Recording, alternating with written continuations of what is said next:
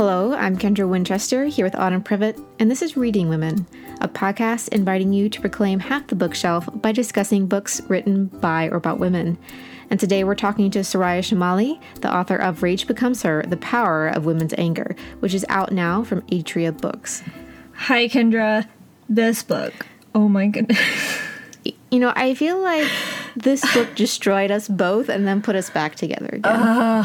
Oh my goodness. You know, we recently talked to Rebecca Traister about anger, and her book was helpful, but this book was helpful as well. Like, they're not the same book. So if you think this is the same book, this is not the same book. The terminology was helpful, and the research was helpful, and man, it's just so good.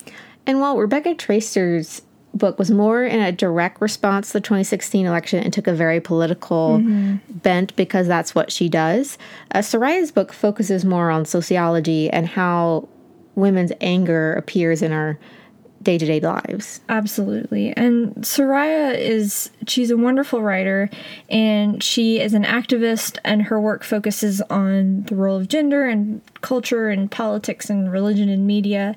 And she's also the director of the Women's Media Center for the Speech Project. And she is an organizer of the Safety and Free Speech Coalition, both of which are involved in helping to curb online abuse, media and tech diversity, and just expanding women's freedom of expression. So she's just a really amazing human doing wonderful work, and this book is just incredible. Yeah, and I think, you know, sometimes you read a book and it touches you in a very personal way and something that you struggled with in your life or have experienced in your life. And this is definitely a book for us that we definitely were deeply affected by. And it's just an amazing book. And I've already shared the love with so many other women online. Go read this book, please.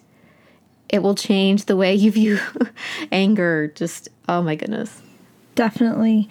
I also really appreciated the intersectional approach that this book took, because a lot of times, especially with the recent election here in the U.S., there was a lot of talk about feminism and white women in particular. And, you know, so the fact that Soraya talks about how Black women and Hispanic women and other women are affected by sexism as well was really helpful for my own thinking as well.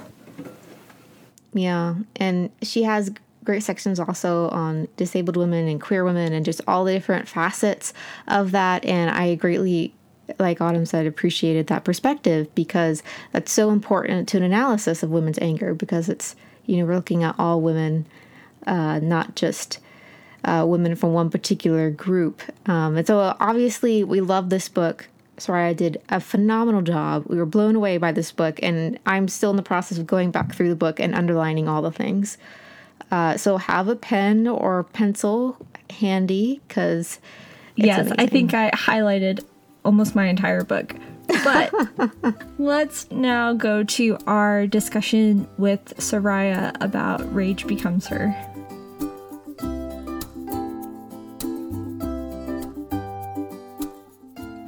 Well, Soraya, we are so excited to have you on the podcast today and talk about your book, Rage Becomes Her. Welcome.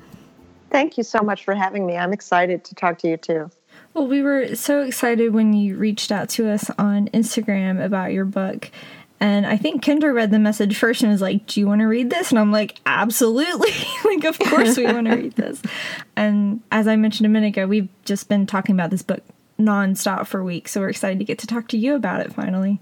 Well, I'm thrilled too. I really love your Instagram feed, and I can't remember which post it was that prompted me to think it might be interesting, but I'm glad I did.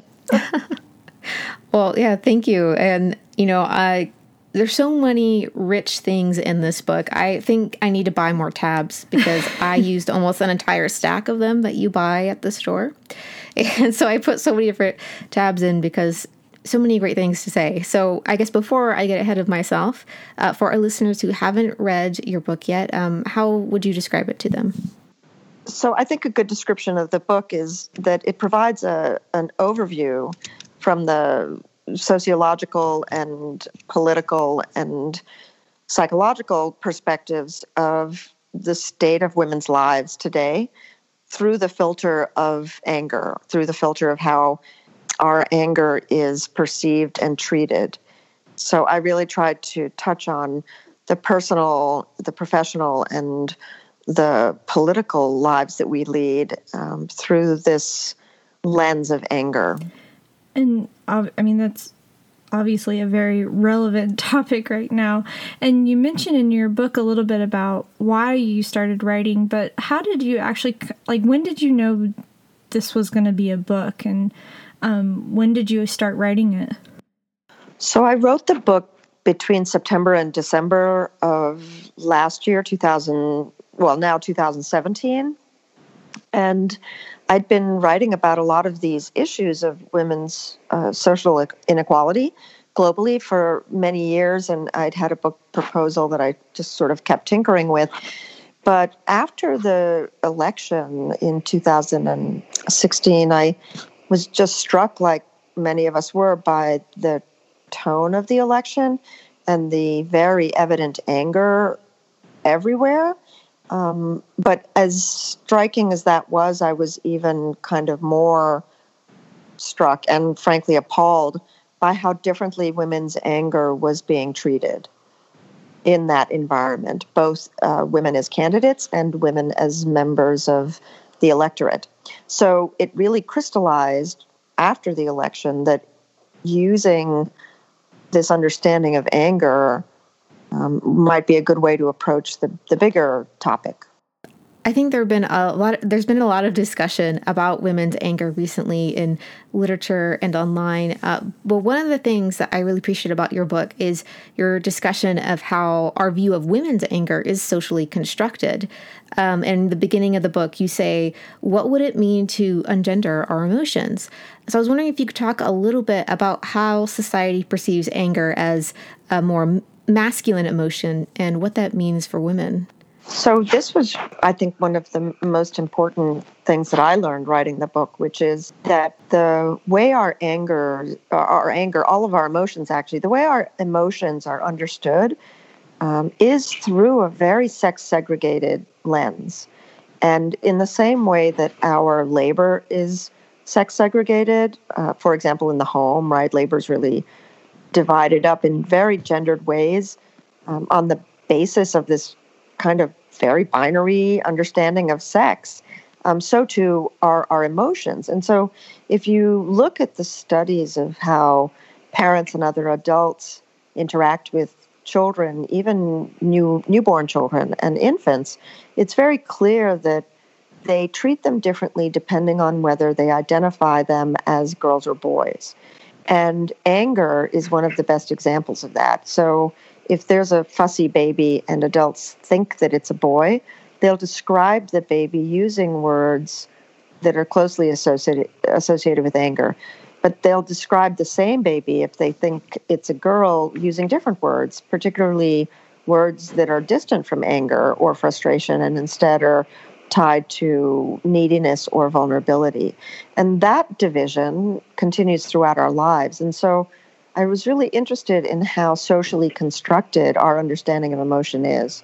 And when I talk about ungendering emotion, I mean that for all children, really. I mean, instead of trying to teach children how to think about emotions or display emotions based on whether they are girls or boys, we should be teaching them just how to have emotional health, regardless of that, right? And that's important for boys, too, because boys end up being held to sort of rigid codes of masculinity that make it difficult for them to show vulnerability or sadness or fear.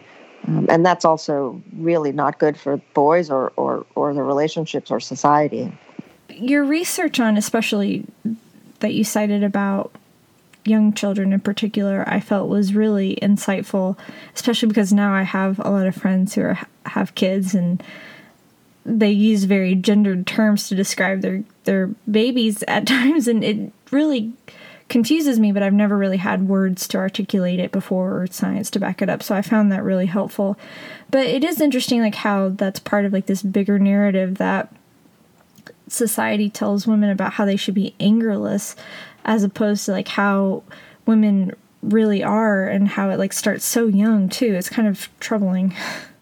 It is troubling. I mean, I think, in so many different ways, girls are taught to prioritize others and to think of themselves as caretakers and nurturers. And there's nothing intrinsically bad about that. I mean, we all want to care for the people around us. But when we're taught those lessons in a way that requires us to suppress our own needs and desires and feelings, or in a way that makes defending ourselves incompatible with our identities or our femininity, then it's a problem, right? I mean, we see over and over again in these studies examples of girls being expected to smile regardless of how they feel. So they lose a sense of authenticity around their smiling, right? It's a sort of facial adaptation to the pressure for us to be pleasing to others. We also see in one study, I think it showed that girls in schools were asked to use their nice voices 3 times as often as boys were.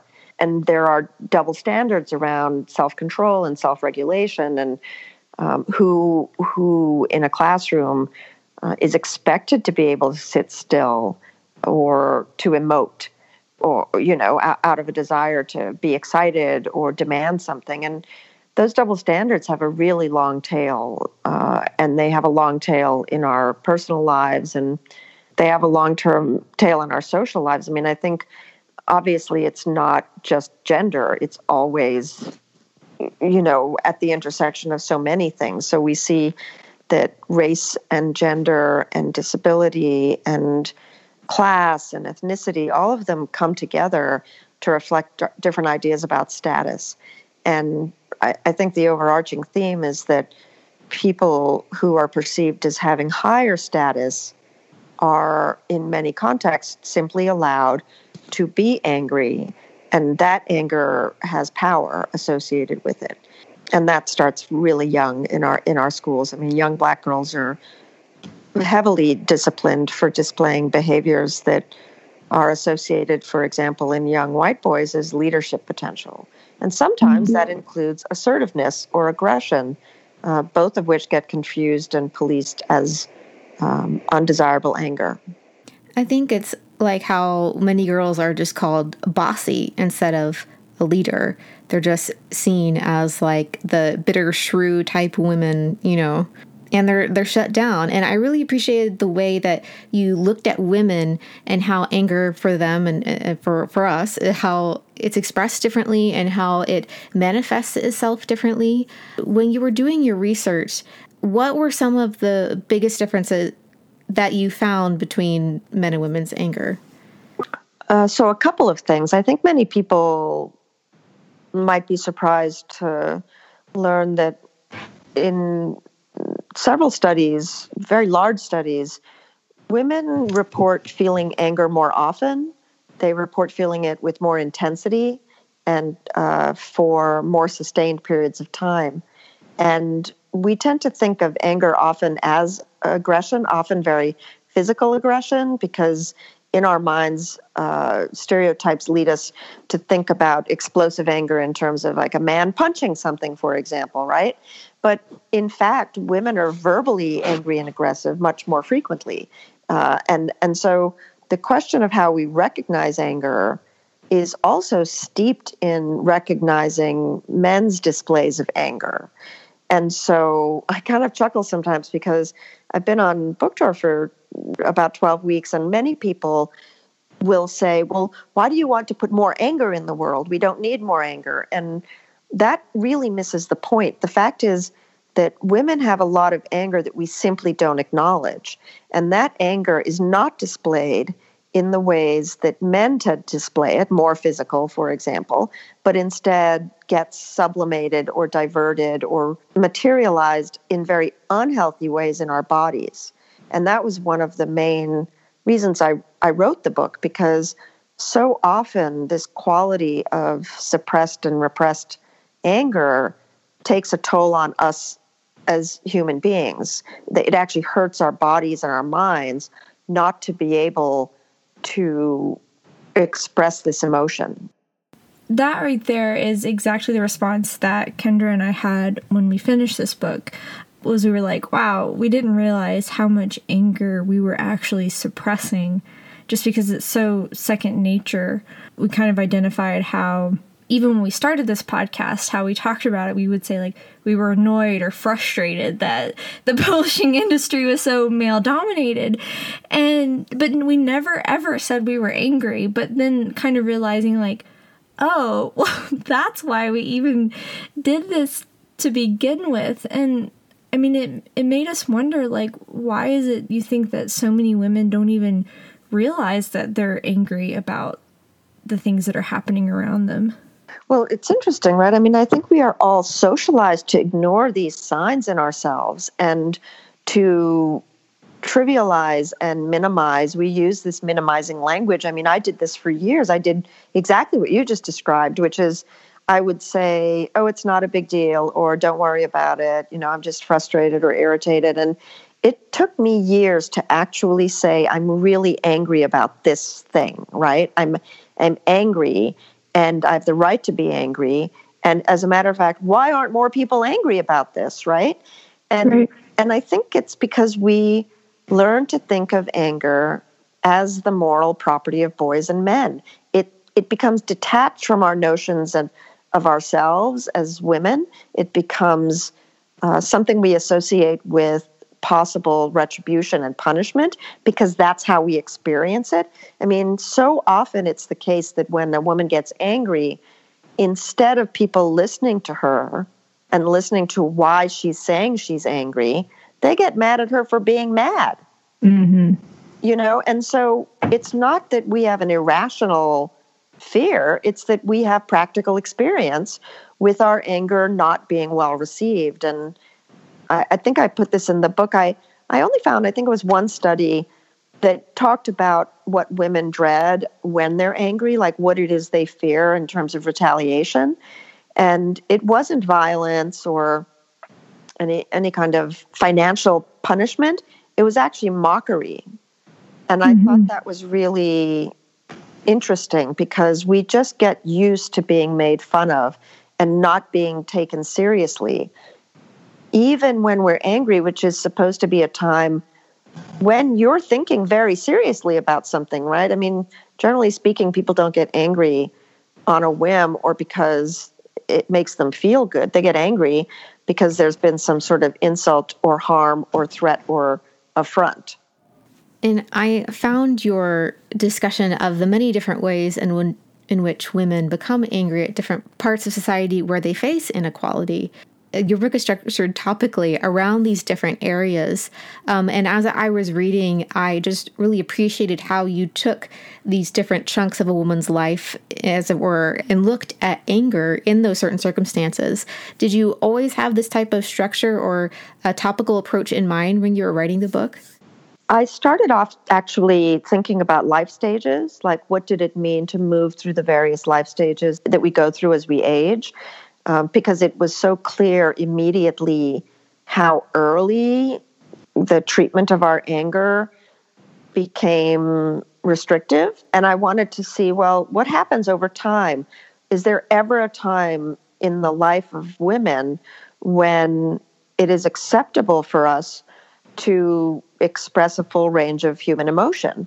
I ended up folding that into these other themes because the themes that I worked with, it was always sort of a back and forth between the life stage and the impact on a woman's life. So themes having to do with bodies and mental health and work and the kinds of obstacles we encounter in our day-to-day lives. So I went back and forth several times, but I ended up trying to weave the life stages into each of those areas. We'll be back with more from Soraya Chemaly after a word from our sponsor. This week's sponsor of Reading Women is the Great Courses Plus. You know, as avid readers, we are constantly seeking to learn new things like any good Ravenclaw would, and to gain insight into the books and characters that fascinate us, and to better appreciate our own world, which is why we really love the Great Courses Plus. This streaming and learning service offers in-depth, reliable information on just about anything we're interested in, whether it's literature, history, cooking, science, psychology, or even learning a new language. The Great Courses Plus is an unlimited access to thousands of topics presented by renowned experts who are so passionate about what they teach, and you can watch or listen entirely on your own schedule from anywhere.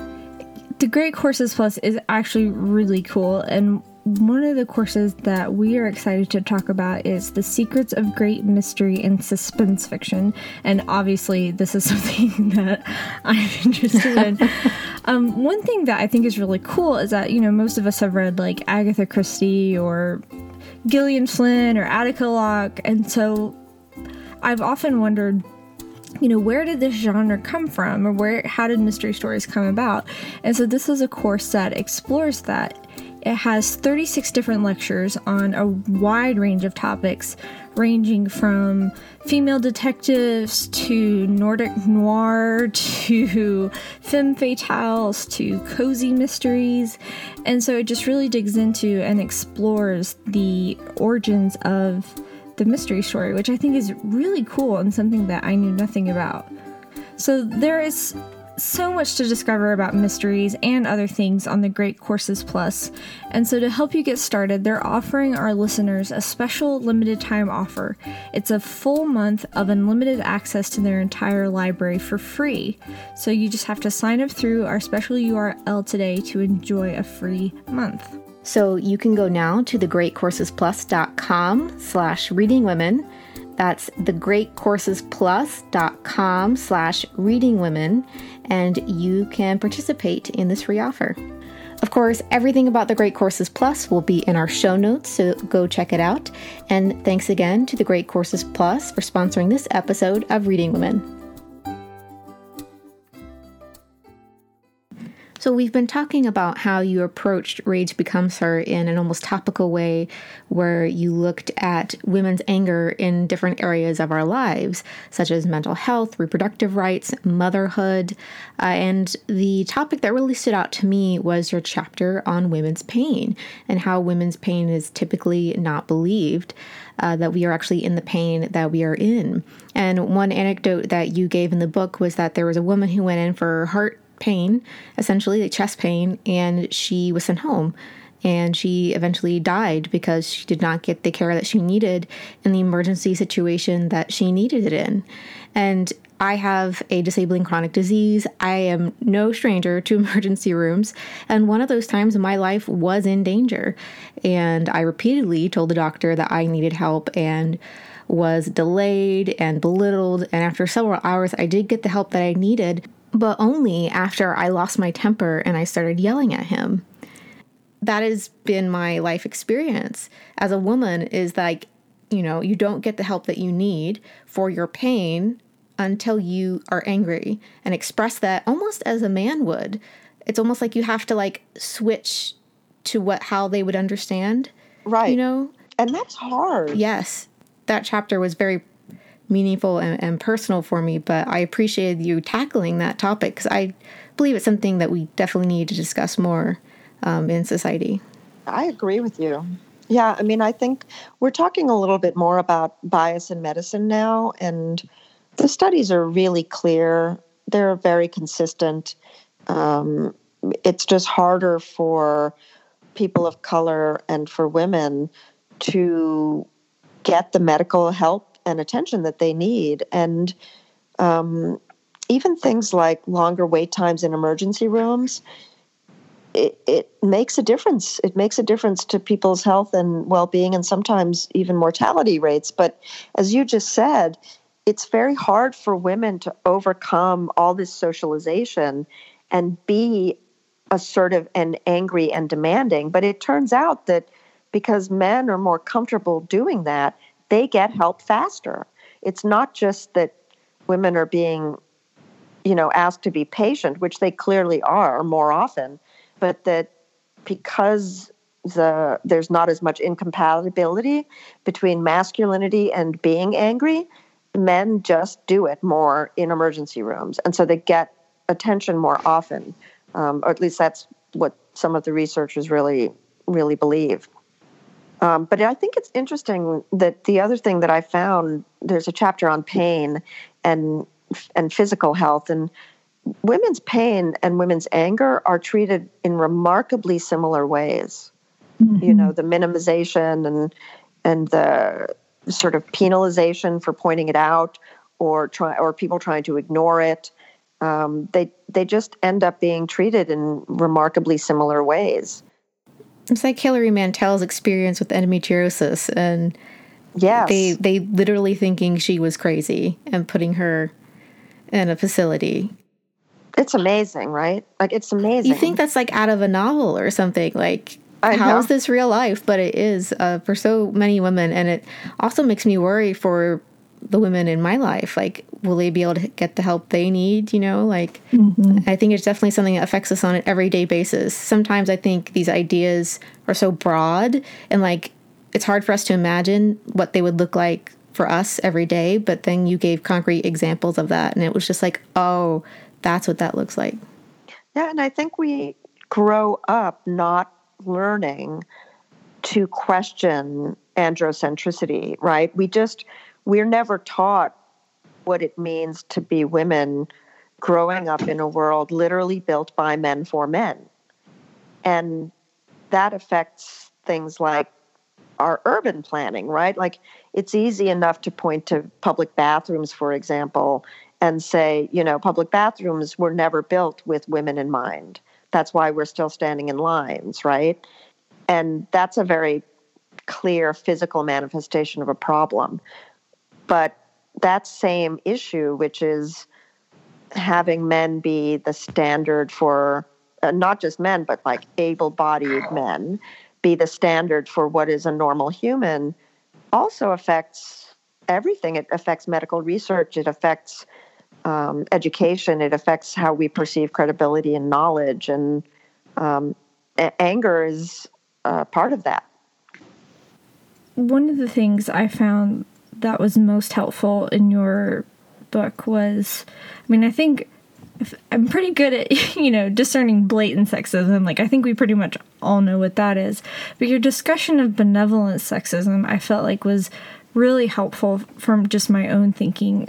I grew up in a very conservative environment, and like, I always felt kind of repressed, but can never quite put my finger on why I felt that way. So could you define that term for our listeners and talk about how it differs from maybe sexism as they're used to thinking about it? So researchers make a distinction between what you would maybe describe as hostile sexism, which, as you said, the kind of more obvious and blunt forms of sexism, like someone saying girls are stupid and can't do math, right? That's distinguished from what is called benevolent or sometimes ambivalent sexism, which isn't so easy to spot. It's the sexism of paternalism and chivalry and the idea that you just, as a woman, need to be protected. And so on the surface, it may seem like a positive thing. Like, of course, it's so nice that men open doors, or that they identify their role as being, for example, a primary wage earner, right? But that idea of protection comes at great cost. And the costs include less political involvement and efficacy, punishment for seeking equal pay, anything that threatens the masculine ideal of providing and protecting, which is baked into this idea of benevolent sexism, becomes a problem for women. So you can dress it up and say, well, isn't it nice that men are responsible for making all the money? But in fact, it fundamentally undermines gender equality to believe that women should be protected by men in that way. Yes, that's very helpful. And I think that feeling of, or that rhetoric around protection, and like you said, and you just said it very clearly, but it seems right, or it seems good on the surface, but it's actually like really harmful and really disempowering.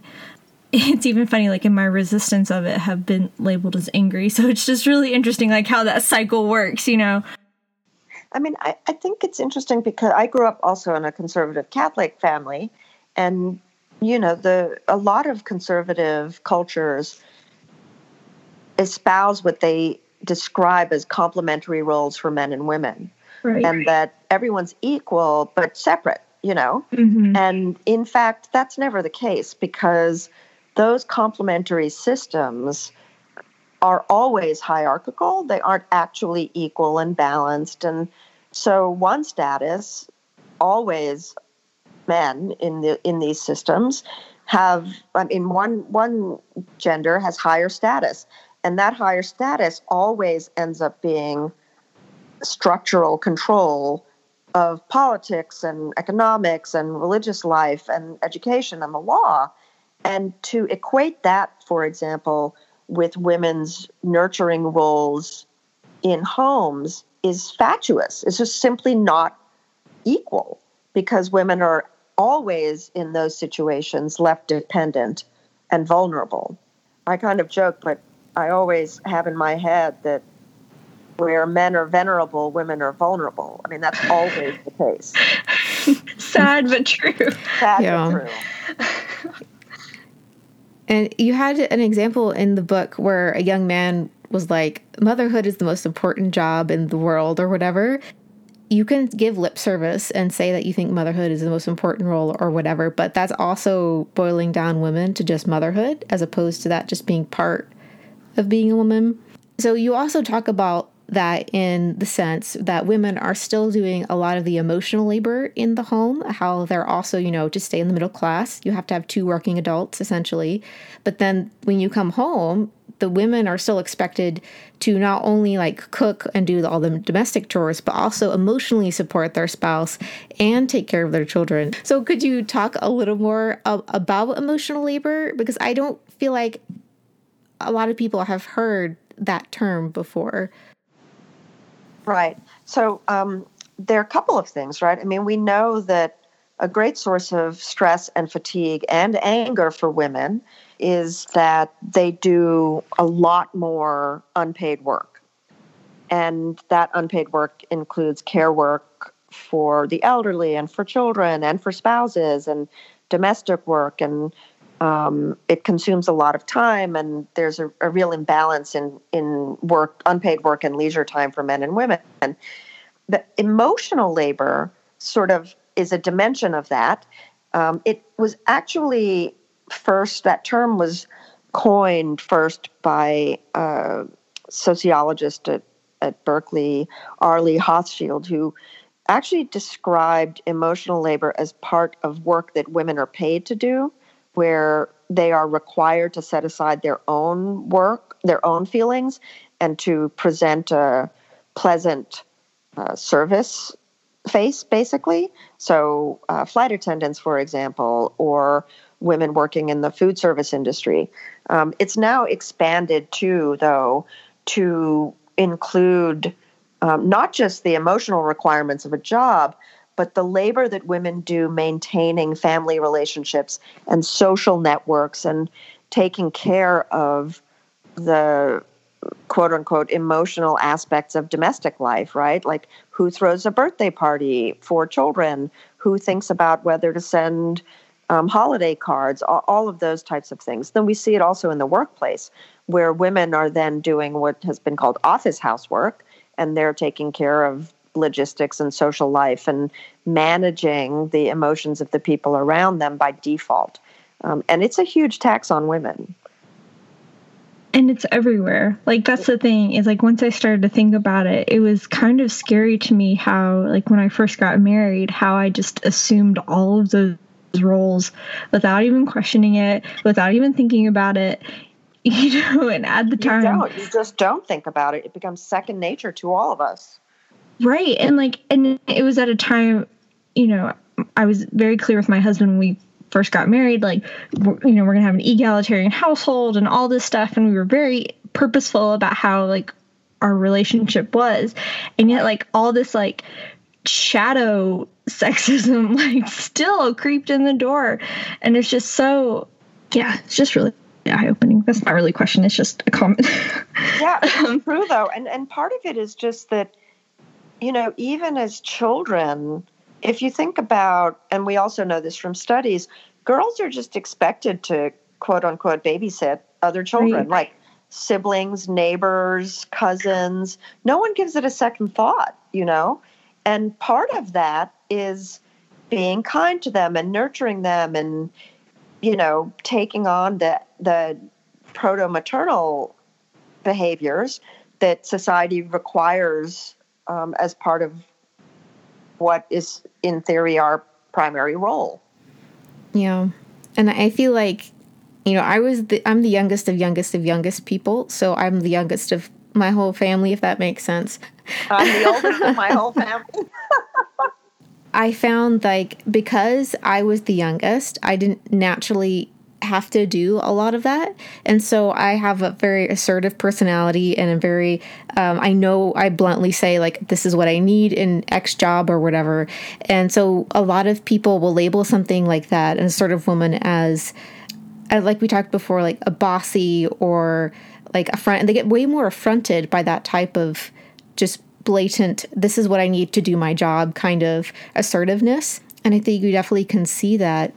And you just described a huge problem for women, right? Because particularly at work or in social situations or even classroom dynamics, we're constantly doing the work of calibrating our tone and our affect so that we are not seen as transgressive or threatening, and so that we're not called bitches or aggressive. And that takes its toll all the time, right?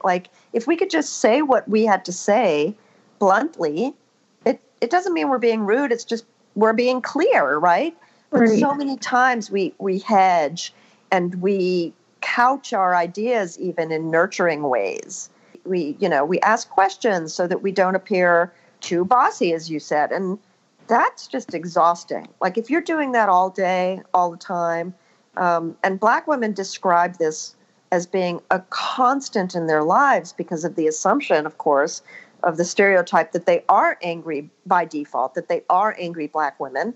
And so doing the work of trying to counteract that assumption takes a lot out of people. Near the end of your book, you say that, if anger is also considered a poison, it's also an antidote, and that angry women burn brighter than the sun. So one of the questions we wanted to ask you is, what are some positive ways that women can wield their anger for good? Oh, wow. Well, I tried as hard as I could to find some good positive suggestions. One is, I think that women come together in anger and they form these incredible, joyful communities that are focused on shared values and change. And I think we see that over and over and over again. And we've certainly seen it in our politics, and I think we'll continue to see it in our politics. That's also true of people that you might consider a political opponent. They are angry, and they will also come together to build communities. And so, I think for individuals, being able to find these communities or build these communities is quite a healthy way of dealing with anger, so that it doesn't turn in on a person, right? The second thing is that people are really creative with their anger. I mean, I made a Spotify playlist while I was writing this book full of music written by women who had written songs because they were angry or were articulating a particular feeling of rage in their music. You can see it in art all the time. And you can also legitimately hold people accountable with anger. The thing about anger is it's very rarely a feeling of resignation.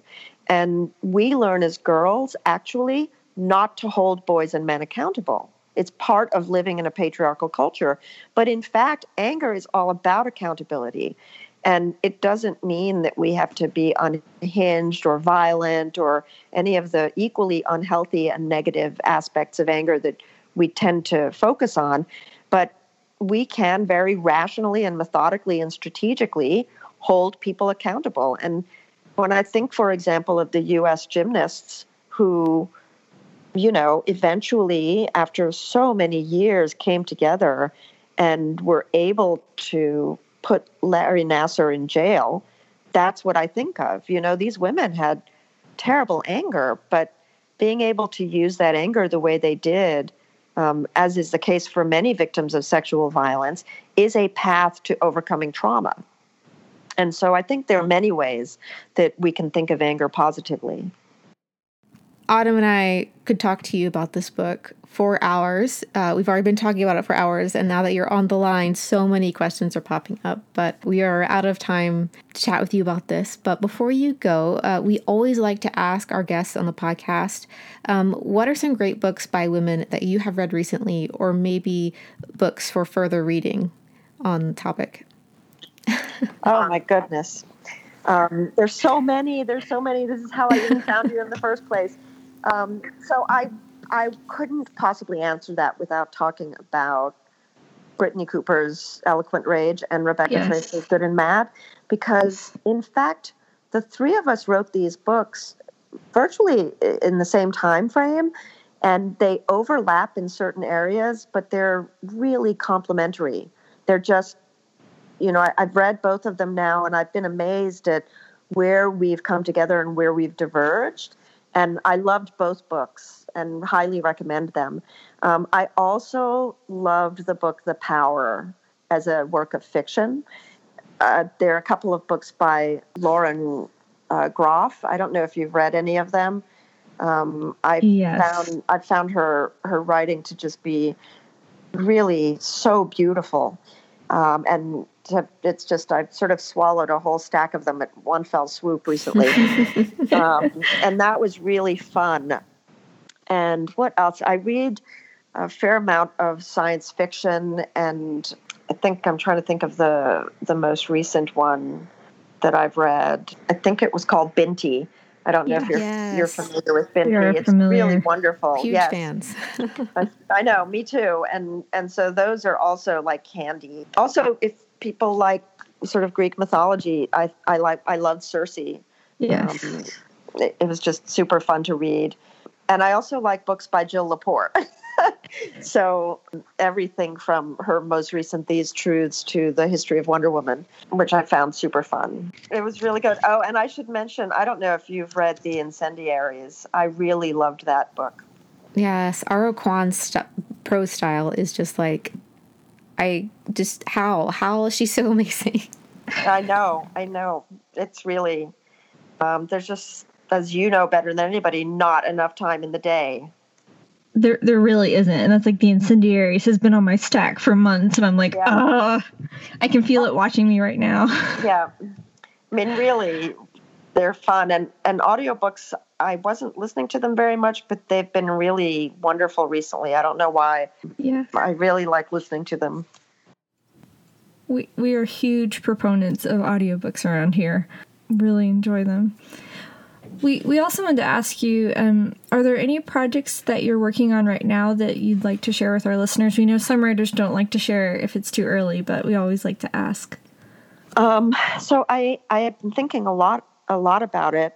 I'm really very interested in actually something you described, which is the small ways that we never think about how woven into our lives these biases and really sexism is, it's just so much part of our traditions and our religions and our culture. And so I'm really thinking hard about what that looks like on a day-to-day basis and how people can become more aware, because it's very clear from a lot of research too that when people when they're asked to look at what's happening around them and they become aware, they cannot then unsee it, right?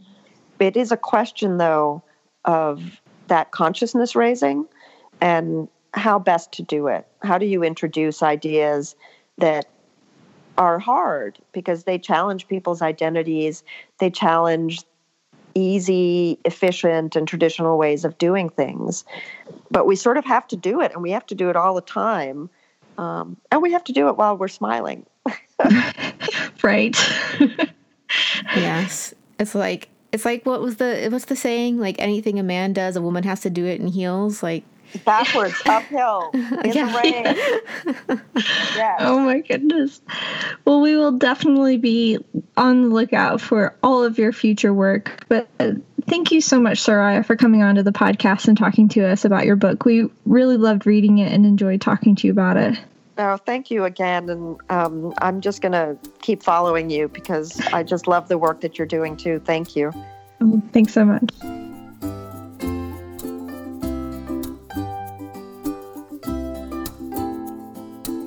We'd like to thank Soraya Chemaly for talking to us about Rage Becomes Her, The Power of Women's Anger, which is out now from Atria Books. You can find her on her website, sorayachemaly.com, and on Twitter at @schemaly. And of course, all of Soraya's information will be linked in our show notes. We'd also like to say a special thank you to our patrons whose support makes this podcast possible. You can find Reading Women at readingwomenpodcast.com and on Instagram and Twitter at The Reading Women. You can find Kendra at KD Winchester and me at Autumn Privet. Thank you all so much for listening to Reading Women Podcast, and we will talk to you soon.